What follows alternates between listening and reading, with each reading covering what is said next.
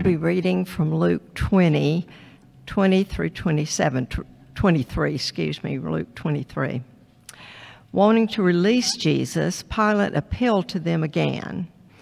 But they kept shouting, "Crucify him, crucify him." For the third time he spoke to them. "Why? What crime has this man committed? I have found in him no grounds for the death penalty. Therefore I will have him punished and then release him." But with loud shouts they insistently demand that he be crucified, and their shouts prevailed. So Pilate decided to grant their demand. He released the man who had been thrown into prison for insurrection and murder, the one they asked for, and surrendered Jesus to their will. The crucifixion of Jesus. As the soldiers led him away, they seized Simon from Cyrene, who was on his way in from the country, and put the cross on him and made him carry it behind Jesus. A large number of people followed him, including women who mourned and wailed for him. Luke 23:32 through 38. 2 other men, both criminals, were also led out with him to be executed. When they came to the place called the Skull, they crucified him there, along with the criminals, one on his right, the other on his left. Jesus said, "Father, forgive them, for they do not know what they are doing." And they divided up his clothes by casting lots. The people stood watching, and the rulers even sneered at him. They said, "He saved others. Let him save himself, if he is God's Messiah, the chosen one." The soldiers also came up and mocked him. They offered him wine vinegar and said, "If you are the king of the Jews, save yourself." There was a written notice above him which read, "This is the King of the Jews." It was now about noon, and darkness came over the whole land until 3 p.m, for the sun stopped shining. And the curtain of the temple was torn in two. Jesus called out in a loud voice, "Father, into thy hands I commit my spirit." When he had said this, he breathed his last. The centurion, seeing what had happened, praised God and said, "Surely this was a righteous man." When all the people who had gathered to witness this sight saw what took place, they beat their breasts and went away. But all those who knew him, including the women who had followed him from Galilee, stood at a distance, watching these things. We live in a dangerous world. There are so many terrible things going on our planet right now, in our world today. Take a moment. What has occupied your mind? Which of the countless disasters, tragedies, calamities has been holding you prisoner? Take a moment, find it in your mind, hold it, look at it.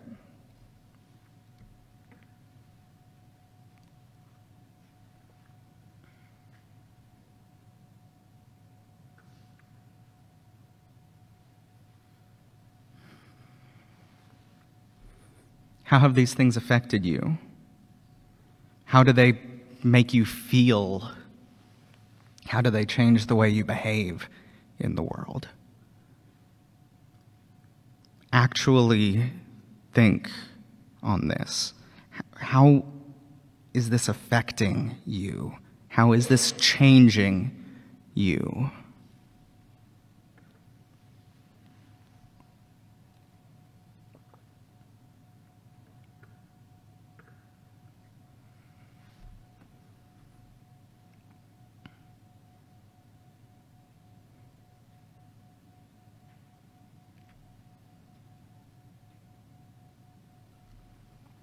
What are you afraid of? Like, actually, what are you afraid of? I can tell you, being a parent of two, I answer that question very differently than I did just a few years ago. What are you afraid of?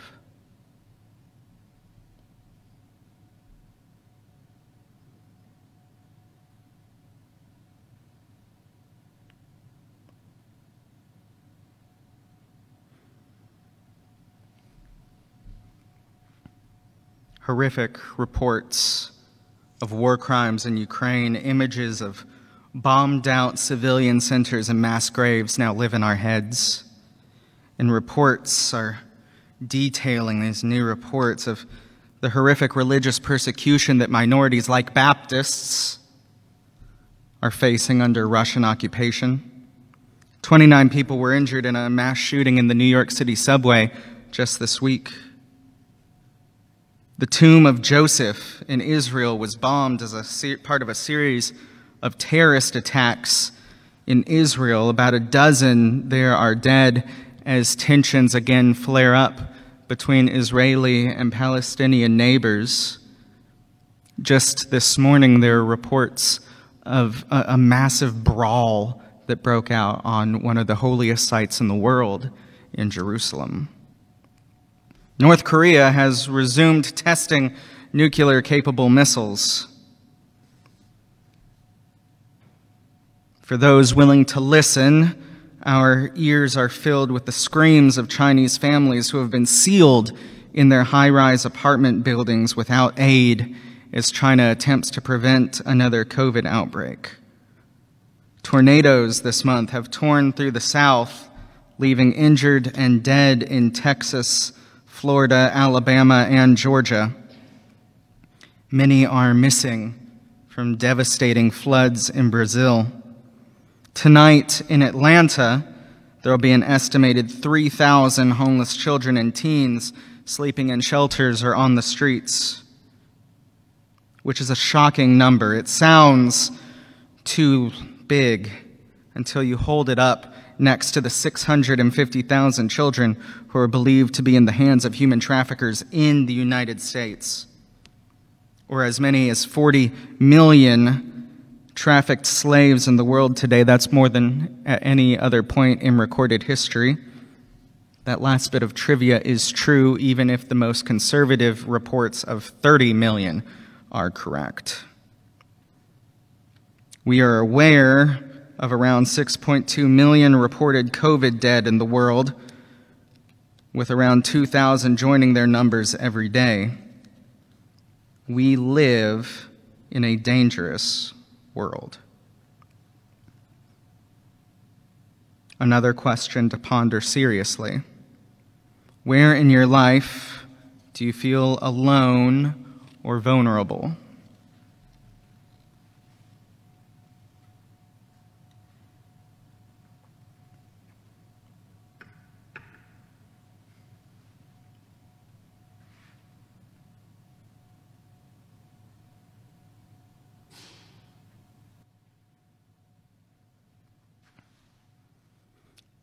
There's a strange story dropped in the middle of the book of Numbers, chapter 21.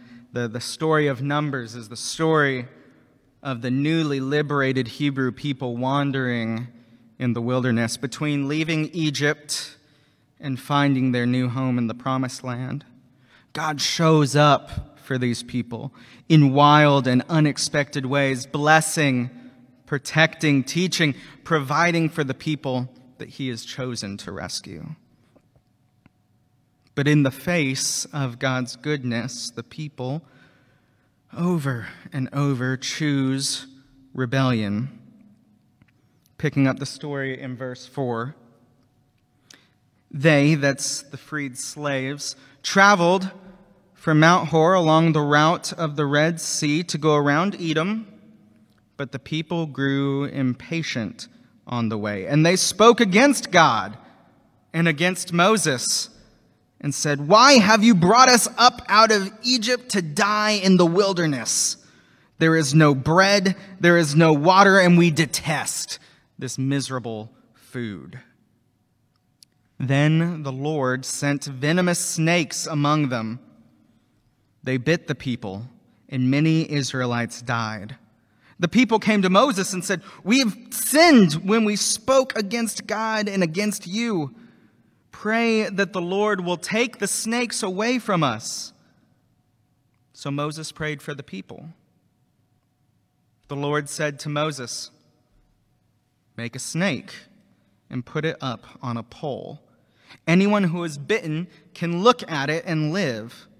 So Moses made a bronze snake and put it on a pole. Then, when anyone was bitten by a snake, they looked at the bronze snake and they lived. When was the last time you heard this story read in church?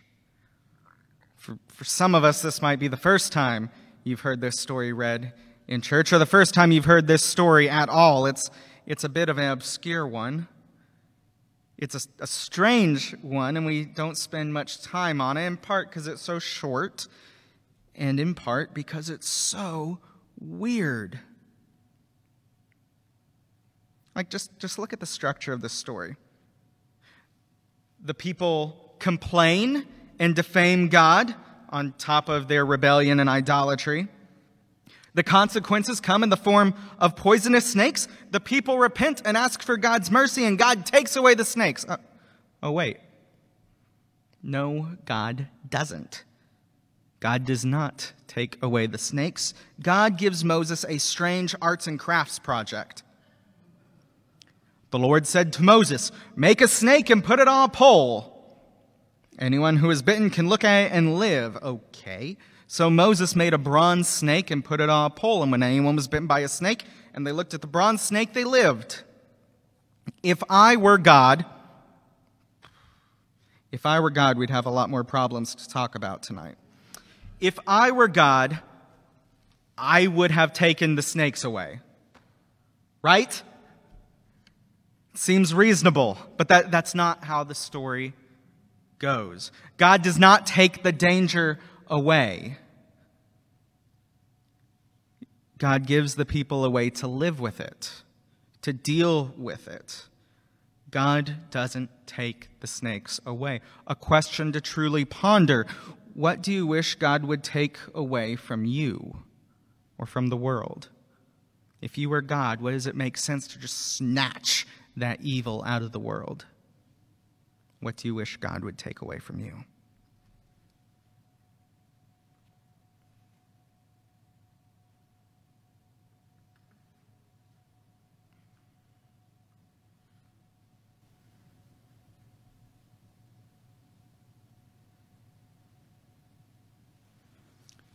In this story, God doesn't take away what the people are afraid of, but gives them a way to become courageous in the face of the danger, which is fascinating because it took us thousands of years to systematize this mercy. It's a widely understood doctrine, principle in the world of psychotherapy, that this is how you overcome fear. You face it. You look at it. We call this facing of our fears exposure therapy. And it is an essential tool in the toolbox that is cognitive behavioral therapy today. If you are afraid of something, you voluntarily expose yourself to it under the care of a therapist until you develop the ability to live in the presence of what you are afraid of. Okay, Pastor, that's neat. Don't be afraid of snakes. Good sermon. Cool. Why are you bringing this up on Good Friday? Because Jesus uses this brief, strange, often overlooked story from Numbers 21 to frame what is going to happen in his death. Everyone knows John 3:16. Here's 14 and 15. Just as Moses lifted up the snake in the wilderness, so the Son of Man must be lifted up, that everyone who believes may have eternal life in him. Jesus brings it up again in John 12, verse 32. And when I am lifted up, I will draw everyone to myself. Jesus when explaining his death, points us back to the snake on the pole. So let's apply its lesson. To look at the cross of Good Friday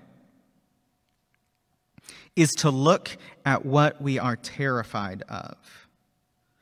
To face the cross of Good Friday is to face betrayal, injustice, corruption, greed, abuse of power, victimization, powerlessness.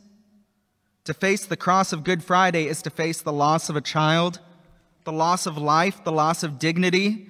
It's to face humiliation, pain, suffering, darkness, doubt, meaninglessness, abandonment, rejection, derision, dereliction, invasion, subjugation. To face the cross is to face defeat, prejudice, racism, loneliness, separation, torture, destitution, poverty, calamity, religious failure, evil, division, manipulation, penetration, agony, sin, scorn, mockery, hell, and death. And here's the thing. On the cross, Jesus doesn't take these things out of our lives. Jesus makes it possible for us to face them. The Good Friday cross is proof that God has not abandoned us, but rather that God has joined us in our suffering, not abandoned us to it. We are never alone in our fears, our struggles, or our pain. Jesus has joined us in all of it through the cross. And in doing so, he has not taken away what we are afraid of, but made a way for us to be courageous in spite of it. Because of Jesus, we can face the cross and know that we are not alone.